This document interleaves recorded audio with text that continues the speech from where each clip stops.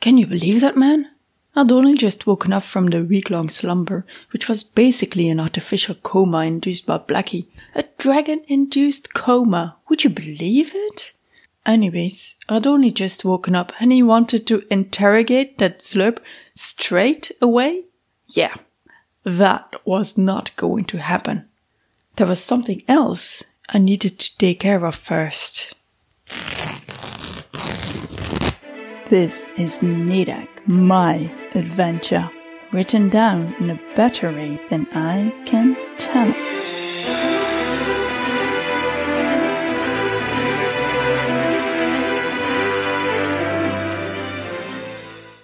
Episode 12. Clothes. Nidak stared at Winnie, no sound but that of dripping water, and the combined purring of cat and dragon.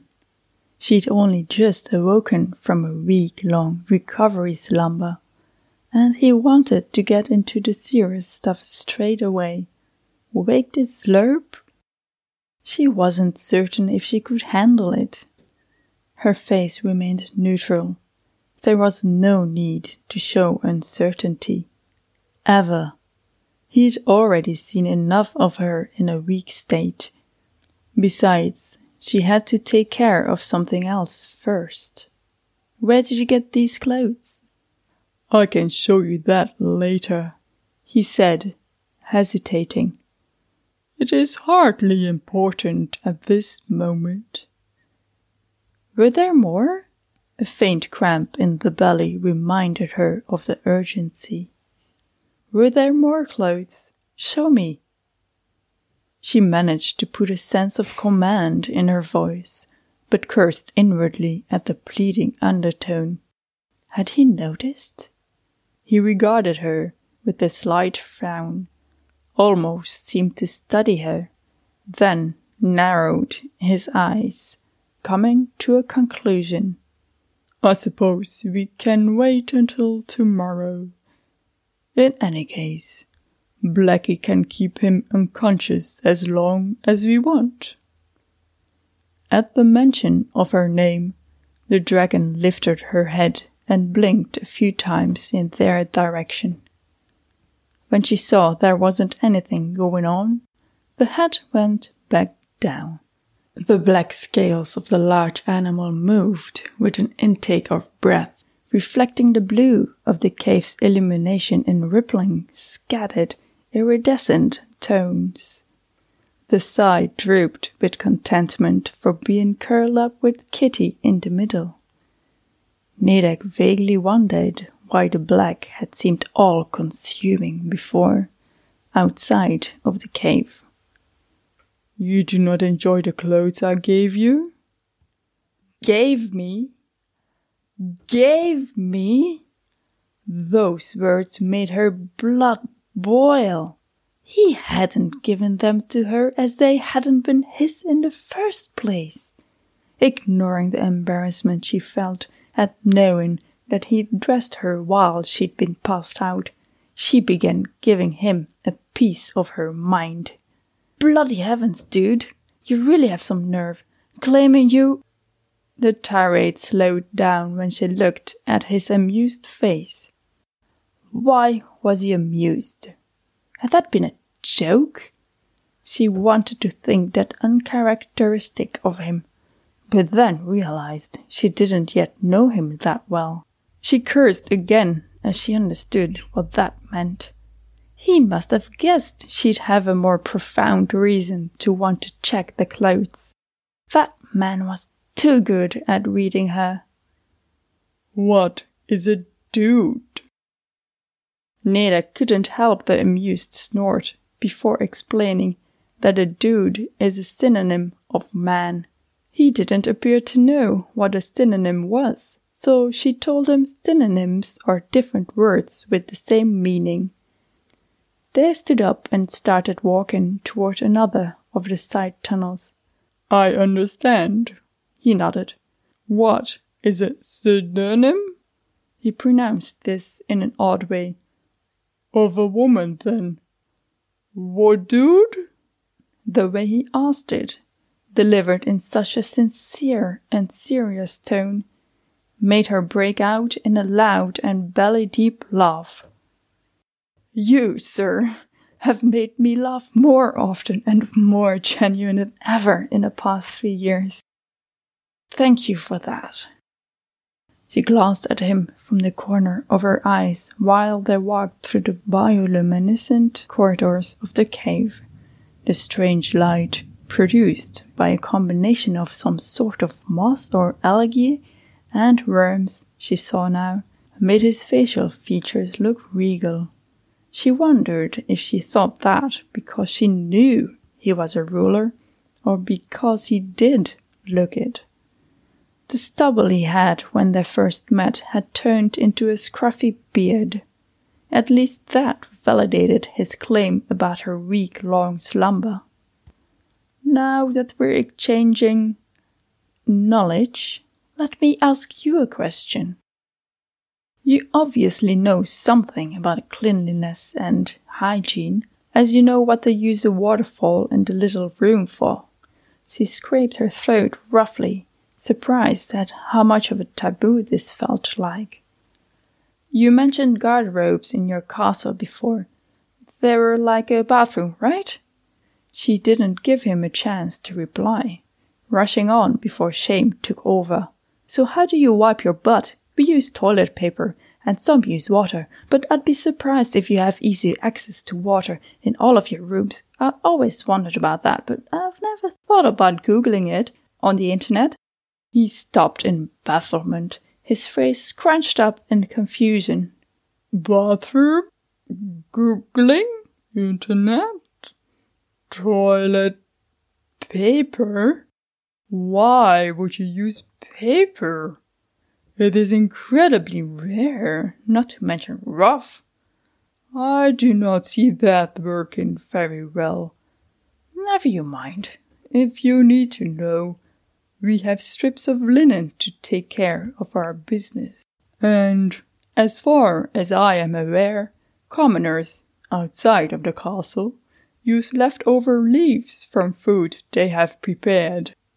I assume they have other ways as well, but I cannot say for certain what they are. I do not mingle often with people on the street, I am afraid. It is fairly smelly. Here, this is it." His hand pointed toward a smaller opening in the end of the cave's tunnel. Smaller was a matter of perspective, as the tunnel was still large enough to fit herself at least 3 times in height and multiple times in width. She marveled again at the sight of the natural irregularities in the dark rock's surface. The uneven illumination worked to bathe it all in a magical and even mysterious glow. She decided she liked this place a lot. When she entered the room, the change in atmosphere was palpable. The air was much drier. Neda barely registered it. She could only gape at the huge pile of clothes in front of her. The size reminded her of a TV show she once saw not too long ago, where the TV people, had it been called The War on Waste, wanted to illustrate that the amount of clothes people threw out on an average 10 minutes looked like. That pile had been about 6,000 kilos of clothes. After seeing that, she changed her attitude towards clothes and commissioned her sustainable fighting suits. Hence why she again felt anger rising towards the Zlurb for destroying them. None of the clothes she saw here were damaged much. They all seemed fine. All of a sudden, she was very much looking forward to the morning. That creature would answer her questions, and if not, she'd gladly toss him around the room.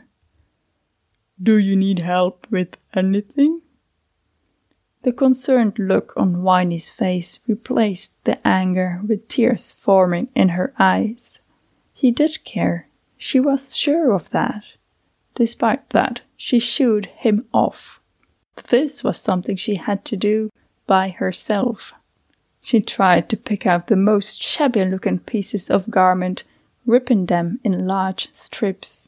A woman's period doesn't wait on anything, not even being in the other realm, away from civilization.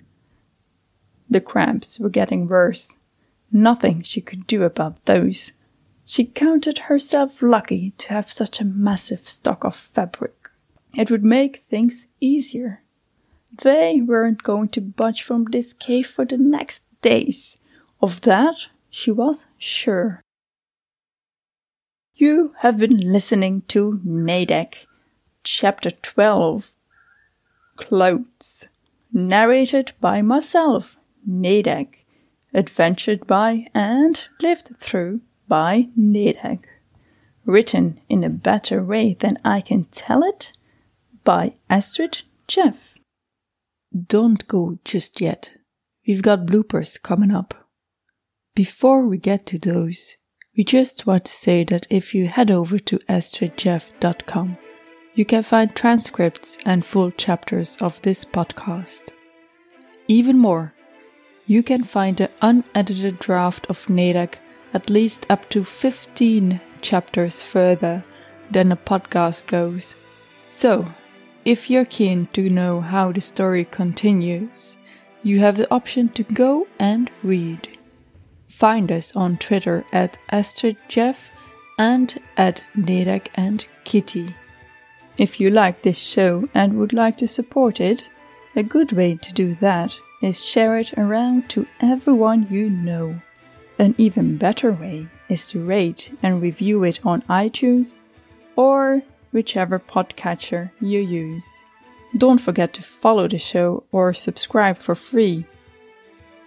Besides, she had to take off something else. Whoops. Besides, she had to take care. What is this? She had to take care. That was a little bit too much editing, wasn't it? Okay. Fuck's sake, Nat. Reflecting the blue of the cave's illumination in rippling, scattered, iridescent tones. Iridescent tones. I don't know what it is. Fuck, let's pause. You really have some nerve. Damn you. Oh, what? Oh, shit. She'd cursed again. Shit. Shit balls thing. Is this even recording? Yes, it is good. Before explaining that a dude is a synonym. He didn't appear to know what a synonym was, so she told him synonym. He didn't appear to know what a synonym. Fuck's sake. This is the day of not being able to talk, apparently. She glanced at him from the corner of her eyes while they walked through the bioluminescent.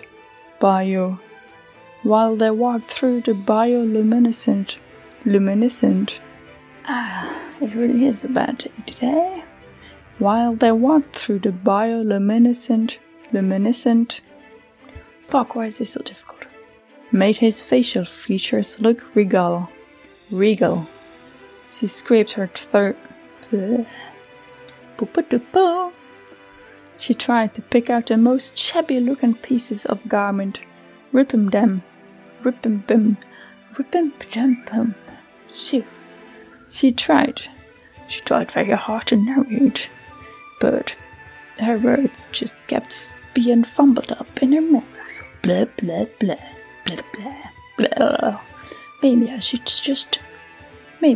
just start talking Flemish. Ze probeerde de meest shabby-looking pieces of garment eruit te pikken. Yeah, that doesn't work, does it? Finished.